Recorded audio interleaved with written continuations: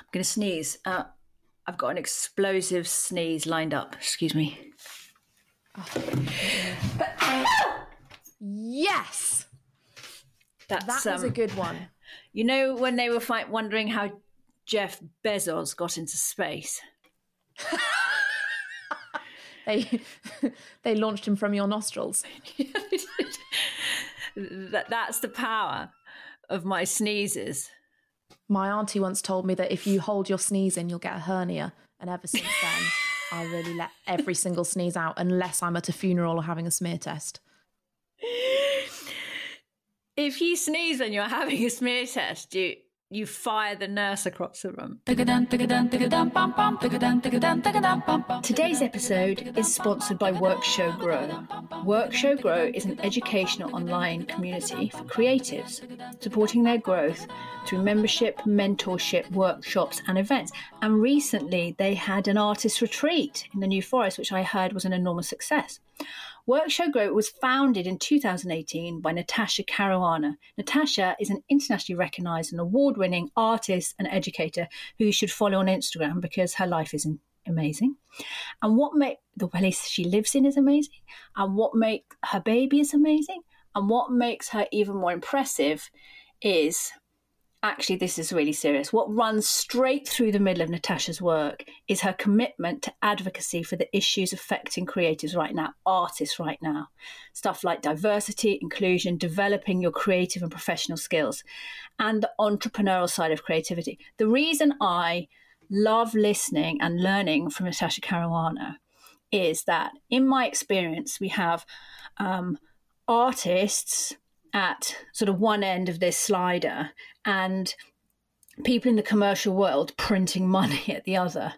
And artists find themselves sort of having to venture out into this no man's land, finding a way to marry their process, their artistic process, with commercialization. And Natasha has worked out how to do that. And she actually helps real artists sell real work on their own terms. And she actually helps real artists get sponsorship, gallery places, grants. It's very real world, which is an absolute breath of fresh air. I've completely gone off script because I'm really excited about what Natasha does. Listen, go and follow Workshow Grow. If you're an artist or a maker, if you want support, there's masses of free stuff that Workshow Grow produces. And if you want to join a membership, this is the one that you should head for. Natasha, by the way, is always on the lookout for exciting speakers to mentor and support artists to get ahead. So if you're an artist, if you've got bags of creativity and fancy paying it forward to help others get ahead, that is right up Natasha's street. So she'd love to hear from you. Drop her a line.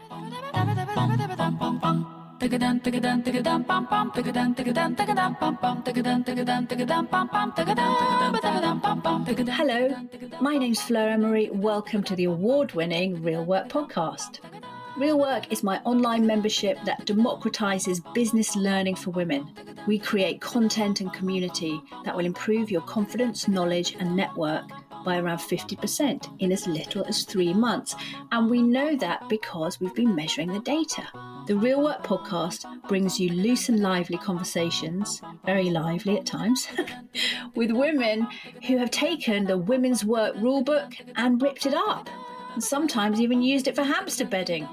We're here to show you what's possible for you in your own career. So have a good listen and enjoy.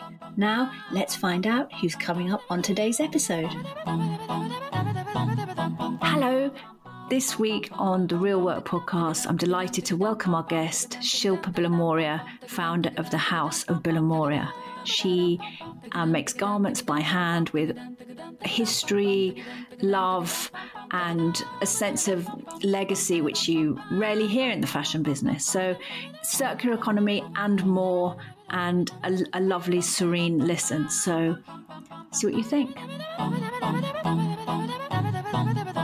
Shilpa, welcome to the show. Thank you. Oh, I shouldn't call it a show, should I? That's not serious enough. Welcome to, does feel like a show. Welcome to the Real Work podcast. Thank you for having me. And how's your have you done podcasts before? What's your podcast involvement like? I've recorded a couple of podcasts, but never this with mics like this and stuff like that. So this is the first one ever like this. We've done very kind of DIY podcast recording. This professional. Yes, exactly. This is extremely professional. Yes. Thanks to having a producer. Yes. The reason we're here is because of your interesting approach, really, to your work. So you are it's funny because the first thing that comes to mind is say fashion designer, but those words now, fashion designer, summon all kinds of images and associations immediately, which are nothing to do with how you live and work, are they? Fashion designer, so it really doesn't describe what you do, although you make clothes, you make garments. How is a better way to describe what you do? I would more so describe it as a bespoke atelier. So when we talk about what we do, it's a luxury upcycle atelier. So it's more of an atelier style of creating clothing rather than the sort of ramps and runway or, clothes peg, sort of off the peg stuff that you see that comes along with fashion design. And in a minute, we're going to talk about how that came about. But in terms of just imagining your day-to-day working life, how you source your fabrics, a bit about your process. That's the word for it, isn't it? What's your process? Yeah. So exactly like you said, when you say the term fashion designer, it doesn't really tell you what we do, because we are the craftspeople of the way the clothes are created. So we start right from the get-go, right from the beginning, with selecting fabrics. And usually these are chosen from people's wardrobes, people's suitcases, stashes from time gone by. So a lot of the sourcing happens in granny's wardrobes or auntie's cupboards, where we run in and, just take the things that they aren't wearing anymore and upcycle those into brand new pieces. So what we do is we source the material, but even before that, what we do is we sit with our customer. If it's a bespoke item, what we do is sit with our customer, identify who they are, what their style is, and really learn about them before we even design anything, because what we do comes with a lot of identity and us basically having people shine as who they are, sort of thing. So we want to bring out the person rather than just creating something they plonk on and, go around and not really embodying. So we create embodiment. And then, of course, we draft our patterns, we do our fittings and end up with our final pieces. It sounds lovely. The idea that people use fabrics with sort of memory and meaning, even from the sort of step one, it makes it feel more special. Are they the fabric stashes from auntie's suitcases? Did they always belong to the client, or are they whose aunties? Well, so aunties, and then sometimes these are passed down through the generations. So they'll maybe have mothers, grandmothers, great grandmothers, even in certain cases, or their own. So sometimes a lot of the stuff is from like bridal trousseau time. So they'll have their trousseau of cases of saris or, cases of things that they've been gifted in the past. A lot of the time it ends up stuff they will not wear as it is, and it stayed there because it's a gift, and they're like, I can't possibly get rid of this thing because one day so and so is going to come and ask me, where's that sari that I got you? And they're like, don't have it anymore. So then transforming that into something they will wear fills them with a lot of pride, because they've hung on to this item because it's very special and been gifted with meaning at a certain time, and then we make it wearable. And so what you're describing is an Indian tradition. Yeah, so the fabrics that I've just spoken about, that is a South Asian thing. About when we get married, we traditionally get given a case that you'd go off with, go to your marital home with the case of saris that you'd put on. That no longer is the case exactly how it happens, but we still get given a lot of the traditional stuff. as a symbol in a way. Yeah, How it used to be. Exactly. And you grew up in the UK, right? I was born in Canada in the West Coast. That's right. You told me that before. And but your mum emigrated from India to Canada. From Africa, from East Africa, Kisumu in Kenya. Yeah. She was born in Africa. My dad was born in Mumbai. But she still had the Indian traditions of Indians living in that region. Yes, absolutely. Because her parents were both born in the north of India, in Gujarat. Yeah. And when she got married, so they moved here in 1976. And when she got married, they went to India, the town in Gujarat. She got married and came back married. Right. So, because what I'm interested in is the idea of this fabric tradition moving through time. So if your mum was Gujarati, born in Africa, she maintained this tradition. And was it diluted in any way? The passage of this fabric, did it acquire any African influence? There was a lot of African influence in the clothing my mum had when they were younger. So they were more in the dresses and the sari blouses that you wear underneath. Yeah. My grandfather was a tailor, so he would make all of those pieces. So she had a lot of influence that way in sort of the dresses and the tops and things she'd wear. So not necessarily the saris, but the other clothes. And then in Canada, your grandparents joined you, is that right? So my dad's parents joined us over there. Dad's parents did. Yeah. And he was the tailor? Both sides. Both my grandfathers were tailors. Both sides. Yeah. So you've got a rollover. Both sides. Was there a sense of inevitability about you becoming a maker? I think so. I always my hands, you can't see them, everyone, but they're giant. Like I've got my grandfather's hands, like they really are. Like if you looked at both of their hands, they're really tall guys with these long fingers. And it seems genetic. When I talk about it, I'm like, it's genetic, because it was like that when I first sat on the sewing machine. You know, you have like the first riding a bike and all the kids were kind of like, oh no, it was scary and stuff. And I was like, give me the machine. Here we go. It was How old were you, Shilpa? The first time I used the machine, I was like 8 years old. You put your pedal to the metal. I did, yeah. No doubt. Put down, let's go. That's such a lovely image. And when you were little, you were around garment making. So you saw it and absorbed it. And that was sort of your normal.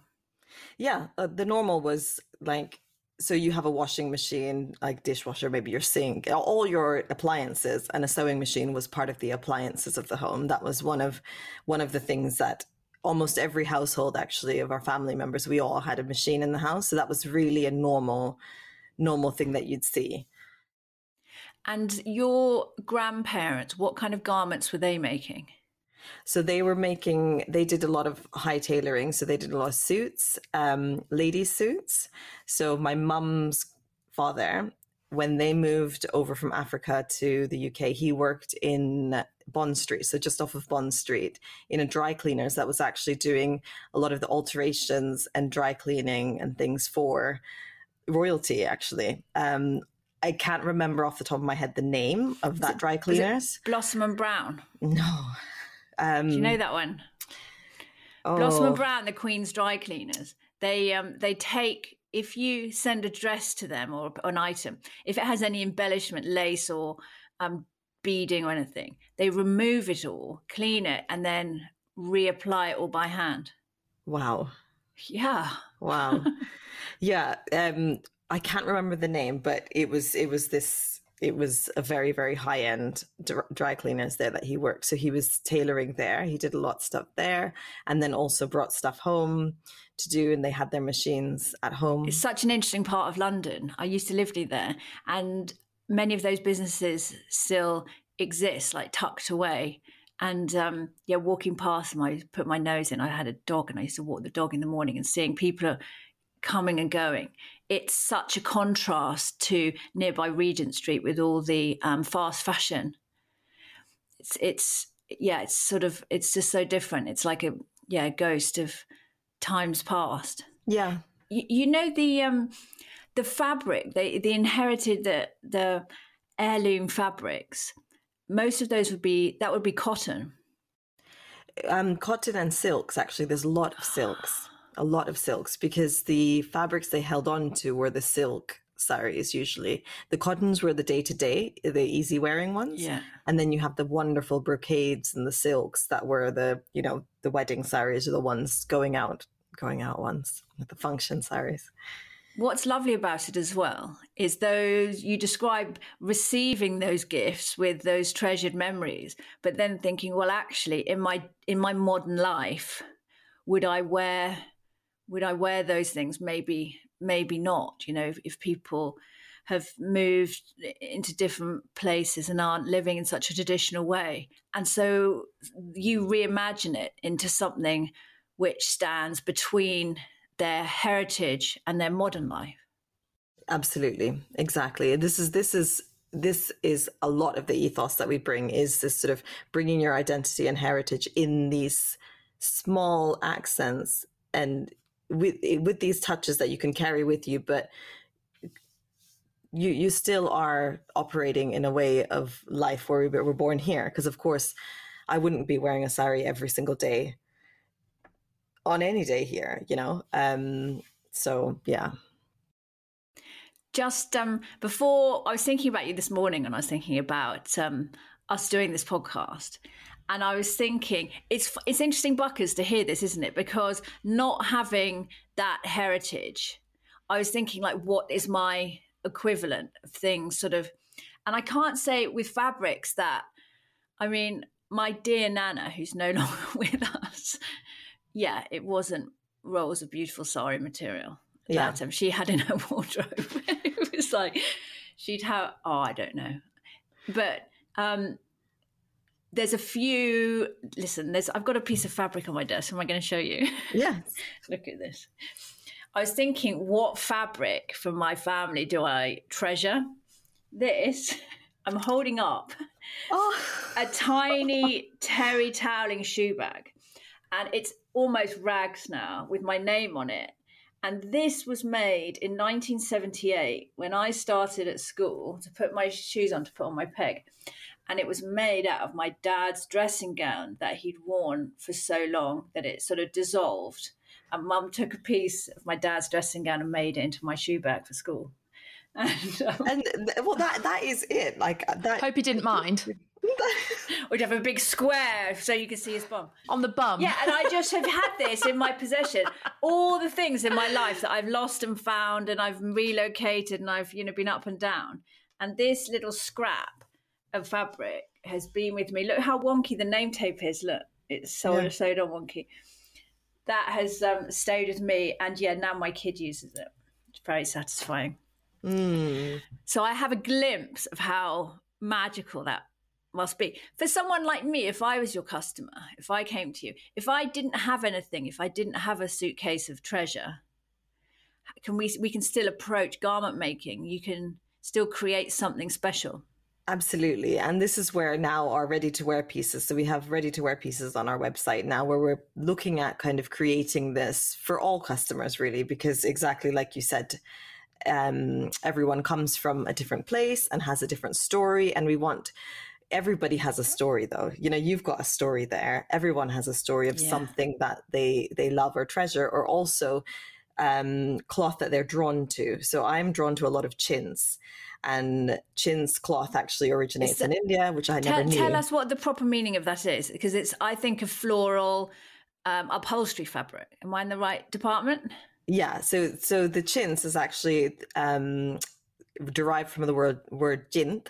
And jint is an Indian word, a Hindu word, and the meaning of it is a small pattern.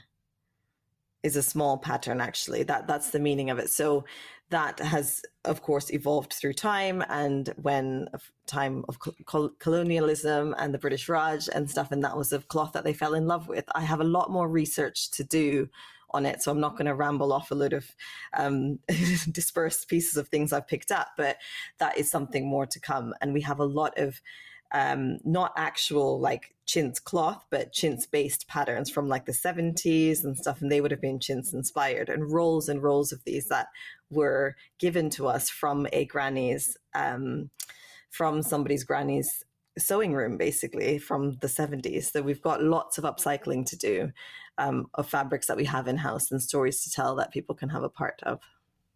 And so you start with the raw materials, the fabric.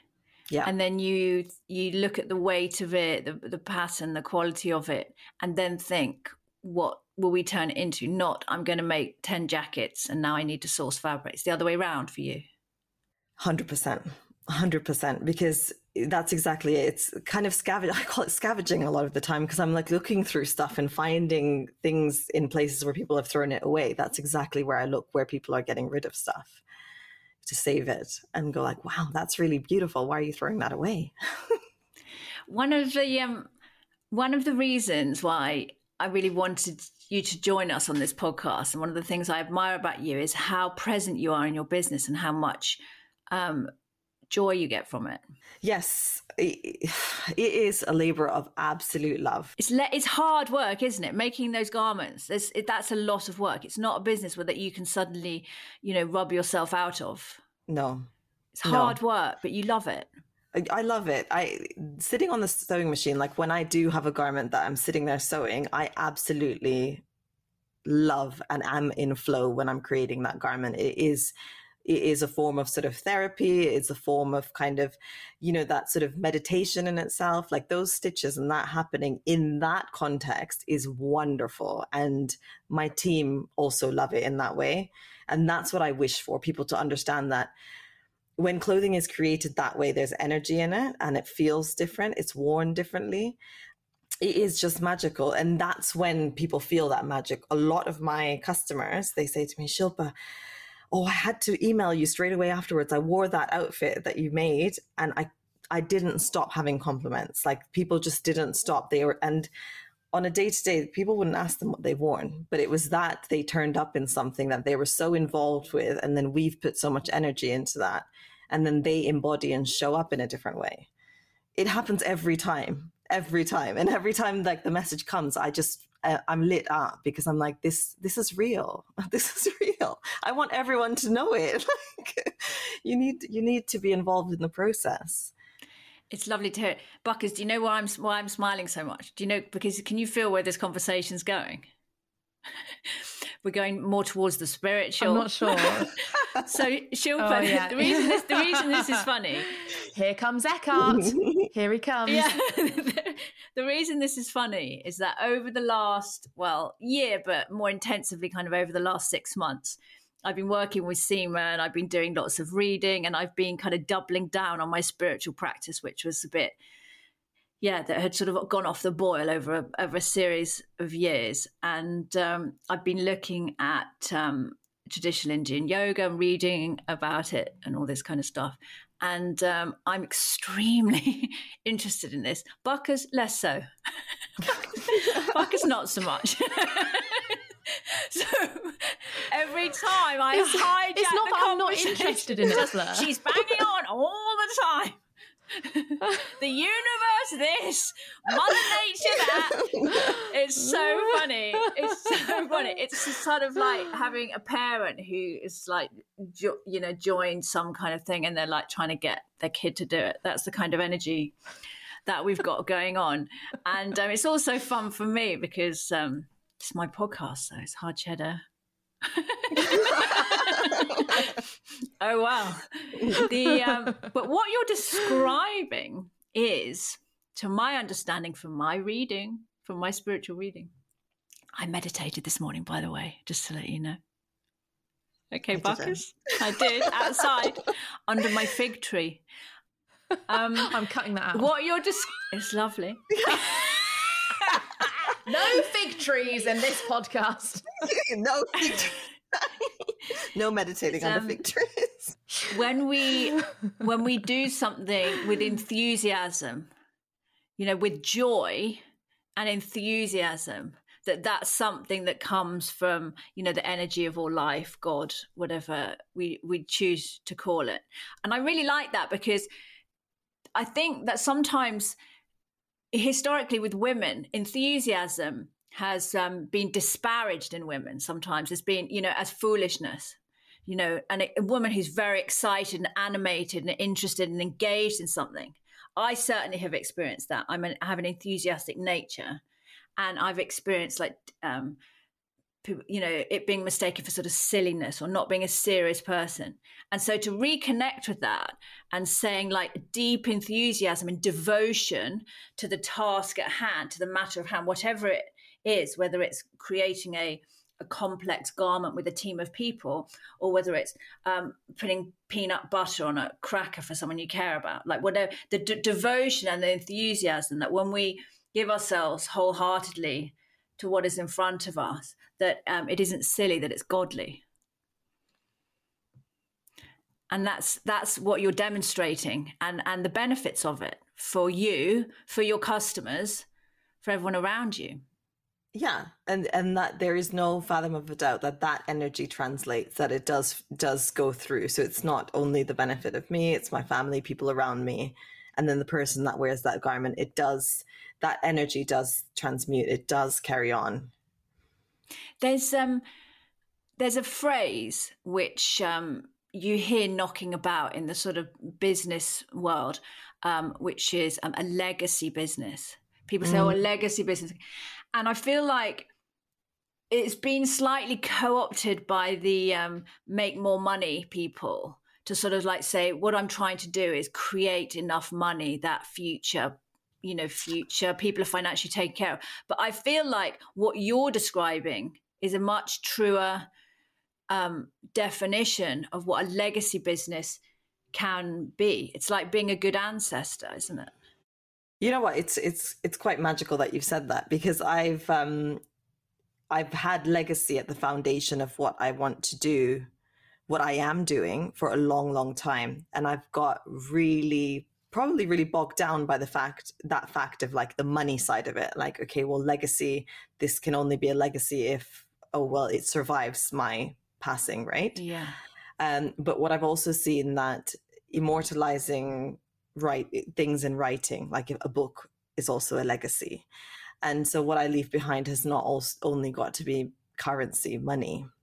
It can be energy and the pieces that people are left with. And as long as that comes to the circular design as well, as long as our labels are in there telling people what to do with it, and the process stays alive and they have somewhere to go with that always, I believe the legacy will still be there.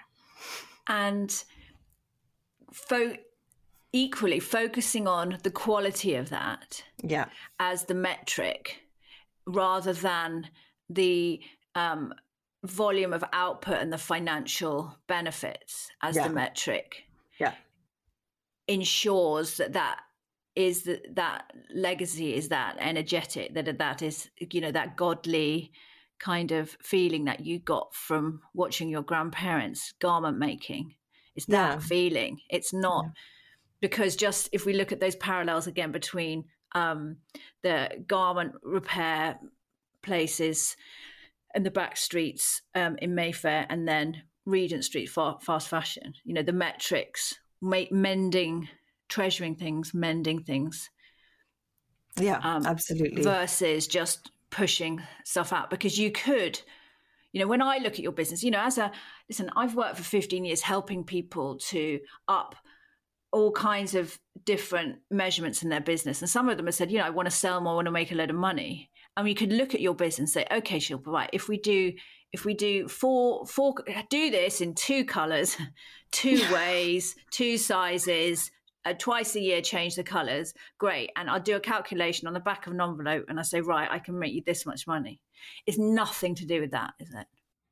None, nothing. And that was actually a big struggle years before this, is that bumping up against that typical fashion industry sort of, seeing peers making and churning out, say they'd have hundreds of something to go and sell, or going to wholesale and saying that, well, I could give you 600 of this. And when I was going with 6, and like, well, I've only got 6 of these.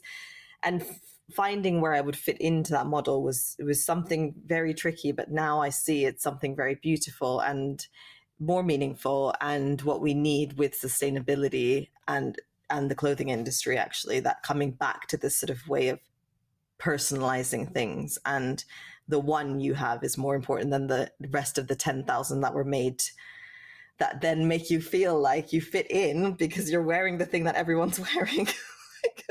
I'm happy to nod at you over the screen with a sort of benign or maybe slightly smug look, because I have my clothes for years and years and I do repair them by hand. Yeah. Buckers, where are you on the where are you on treasuring a garment for life and repairing it scale?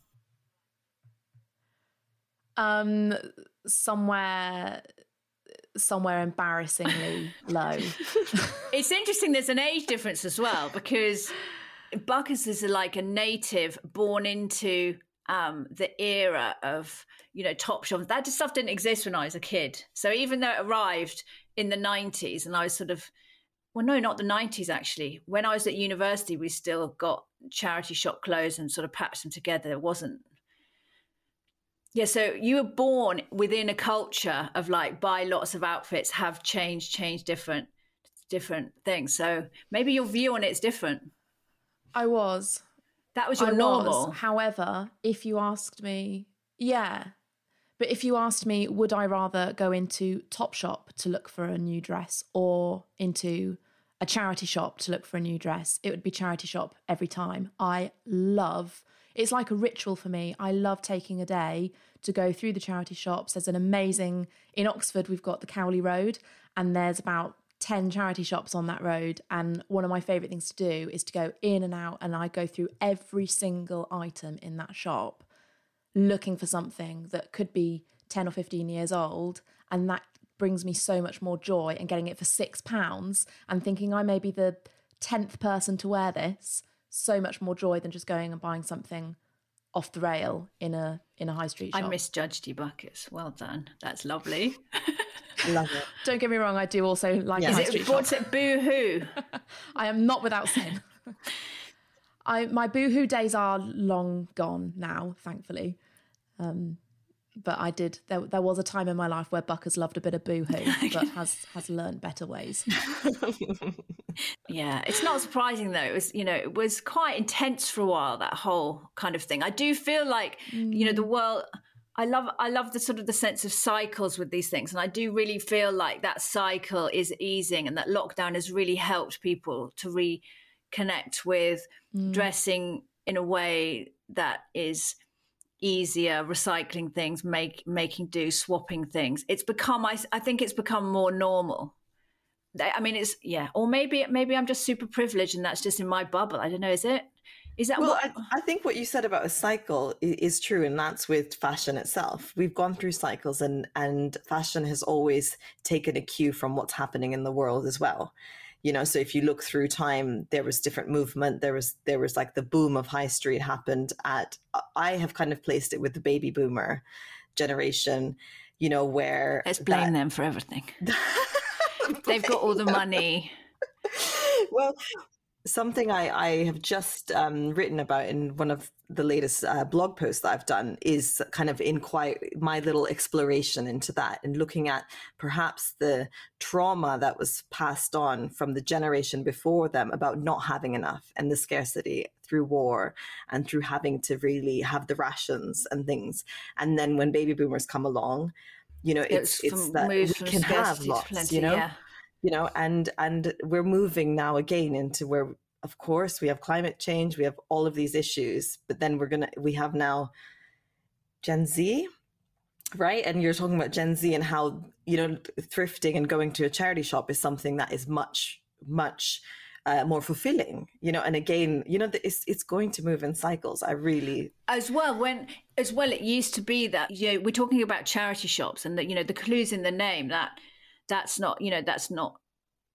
only a sustainable business model to keep charity shops open if the clothes are donated. But actually, consignment and vintage clothing being traded is a viable business model. I was just looking on your LinkedIn before we talked today, and one of our mutual connections is Stephen Bethel, the founder of Beyond Retro, and that's really, really a big business. Do you know that secondhand clothes shop in London, Buckers, oh my gosh, you'd love it. It's so well curated. It's really big.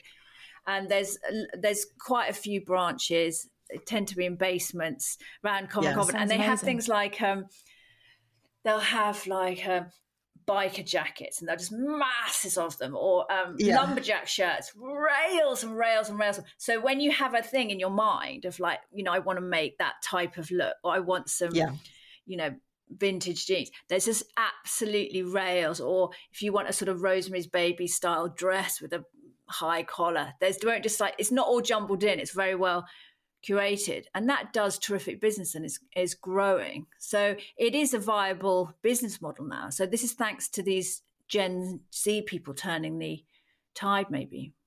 Yeah, absolutely. And I think that's there's really something important and to say for that. And I in no way just kind of, you know, poo-poo the other, going like, oh no, you know, everything has to be sustainable. I mean, I've been there. I went to uni, and I know that I shopped so much, and there's things that I do not have any of that stuff from that time.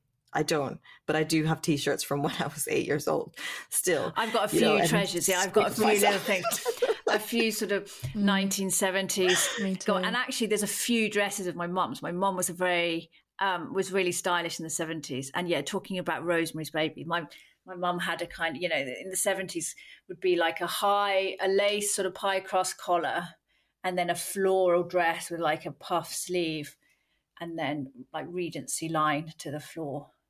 Yeah. That whole thing. Do you know, have you seen Rosemary's Baby, Buckers? You might be a bit young. Do you know what that is? No, I don't know. Yeah, Rosemary's Baby is like possibly the greatest horror film of all time, from 1968. It's with Mia Farrow. Do you know the actress Mia Farrow? She's she's very, very stylish. Yeah, she has Satan's baby. Yeah. But and that's the dress that your mum had a dress like Satan's the baby. Mother of Satan's baby. Does that make me Satan? Oh, okay. The reason it's an iconic film. Like it's not just it's an iconic film. Roman Polanski directed it, and it raises issues of coercive control, feminism, Christianity, ritualistic power, all this kind of stuff. And plus, when we talk about pattern, Shilpa's love for pattern, it's covered in pattern. It's kind of like just incredibly beautiful, vibrant film. I mean, I would say you should watch it as part of your education. My ongoing desire to educate Buckers in all things culture. Although the ending probably, would it traumatise you. So take it. I was thinking of watching Bridesmaids tomorrow night, so maybe I'll switch from that. Same sort of vibe. I haven't seen Bridesmaids. Have you seen Bridesmaids, Shilpa? Yeah. Which do you recommend? Oh. Okay, Fleur, I'll watch this if you watch Bridesmaids. Yeah, exactly. Done. You want the comparison. Done. We'll swap. We'll do a cultural exchange. Swapping cultural references. So funny. We haven't got too much time left, but this is a great segue, Buckers. Cultural exchange. Let's do a cultural swap shop. Who are your influences, Shilpa? Who do you pay attention to? Who do you follow? Who are you listening to? Who do you read? Can you give us a few for the reader notes so that we can get more inside your mind? So I spoke about chintz cloth. Yeah. So one of the things now, the newest book on my bookshelf is the chintz book from the Chintz exhibition in the Fashion and Textiles Museum. So I've just got that. So that's my next read. Another one is Indigo by Catherine McKinley.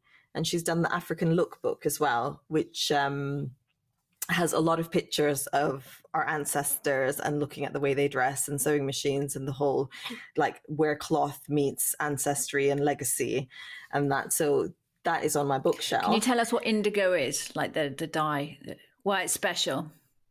Indigo, indigo is a natural dye, and it is from a plant, indigo plant. I'm not going to speak loads on that because I haven't finished reading the book yet, so I'm not going to go. But there's tradition of how it's used, how it goes into cloth, and how it behaves in different ways depending on what cloth and how you do it. And they have those big sort of outdoor pool things that they soak in, which are really sort of iconic. I don't know much about it. It's interesting. We have another real worker who's an indigo expert, Sophie. Yes. Lovely. So we're going to find out more about chintz and indigo. We're going to lead people out to find out about that. What else? What do you do for fun? I read a lot, and I love nature. Like, I love going and walking in nature. I love, going to find little nature trails and stuff like that. That is really it. I've got a little family, so a lot of my when you say like free time, what do I? No, I know. There's no, there's no such thing. So like that. But I think I am pretty immersed. Like I have to learn free time, because I don't do free time very well, because I always end up delving into some sort of a book that's got something to do with something I'm learning. And I'm really into learning about my astrology at the moment. That is my next thing. So yes, I'm delving into kind of learning about astrology, my own astrological chart, and what that means for my life, and how I can work in flow with it, rather than kind of going like, sorry, I was going to F everything, and like, I don't want to do this anymore. Like on days like that can actually be because of my chart. Is it compatible with the yoga school, like the yoga school of thought? I'm not sure. I'm not sure. Not sure. That it matters, so I but I wonder. Comment on that. But I have just had my first official chart reading with a wonderful woman called Maya, and I can't wait to do more, because my head's nearly blown off with what amazing alignments there are and how my life has already gone. I'm like, that couldn't be made up, because my life has already happened, and now I'm reading it, I had my daughter's chart done, and I'll just tell you one thing. The first thing, so this person didn't know anything about my child at all, and opened with, you'll love this, Swackers. She said, this is Julie Brown, the astrologer who's part of Real Work. She said, you do know that she's much more powerful than you. I was like, oh yeah, that'll be why then. That explains a lot. That explains a lot. It's like, okay, great. So the idea was that I'm kind of I'm the gatekeeper through which the energy has arrived on this planet. And that's my job. With your kids, do they show interest in garment making? So my first daughter, she followed me everywhere. So I was divorced and a single mother for some time. So she was literally with me everywhere I went. So I was teaching sewing and things to some kids with a company called Little Hands Design, and she did all the courses. So she did the courses from when she was 3. So she can sew, but it's really a hobby for her. That's an apprenticeship though. She's got the skills to pay the bills if necessary. And then my second one is she hasn't shown any interest, and she even says, "Mummy, can you help me choose my clothes? Because I always choose like she hasn't even got this thing where she wants to match things and put things together and stuff. She's just like, no, because I don't know how to do it. Put them together. And I'm like, yes, just go and put on whatever. It's fine, And she's actually quite anxious to do that. And she goes to her elder sister to help her and things. So they're both really, really different. But I don't think either of them are kind of going in that direction, which is absolutely fine. I mean, time will tell. The world keeps changing. Yeah. Shilpa, where can people find out more about the House of Bilimoria? So the website is houseofbilimoria.com, and on Instagram we're house_of_Bilimoria. Thank you so much for being our guest, for being a very serene guest. Wouldn't you agree, Ruckus? Yes. Well, thank you. Thank you for having me. It's been great. That's it for today's episode of the Real Work Podcast. Thank you for being with us. This is the part where we remind you to subscribe to the podcast if you haven't already, and Buckers will probably tell me off if I don't ask you to please rate and review on Apple Podcasts, because apparently when you do that, our content reaches more listeners. If you're curious about Real Work, the online membership improving women's confidence, knowledge and network, head to our website doreal.work and sign up for our super newsletter, The Real Worker. All the details that you need to connect with us in any way, you'll find in the show notes. Well, that was a super podcast. It's so nice to be back in the studio recording again after a break, and after a very special break, because I am now an award-winning podcast, the International Women's Podcasting Awards for Entrepreneurial Inspiration. I'm glad it was that one that I won. No. I'm an entrepreneurial inspirer. Do you think I should get a badge made up? Definitely, and a certificate and everything. I hope it's on your LinkedIn. Actually, I think I need to upload it to my LinkedIn. You do. And also my profile on my, my signature on my emails. Yeah, award-winning podcaster. So good. Congratulations. So much. Thank you. It's just a very, very exciting thing. And the event looked amazing. Yeah, it was. Do you know what, Fleur? It was such a shame that you weren't able to come, because it was probably one of the best awards dues I've ever been to.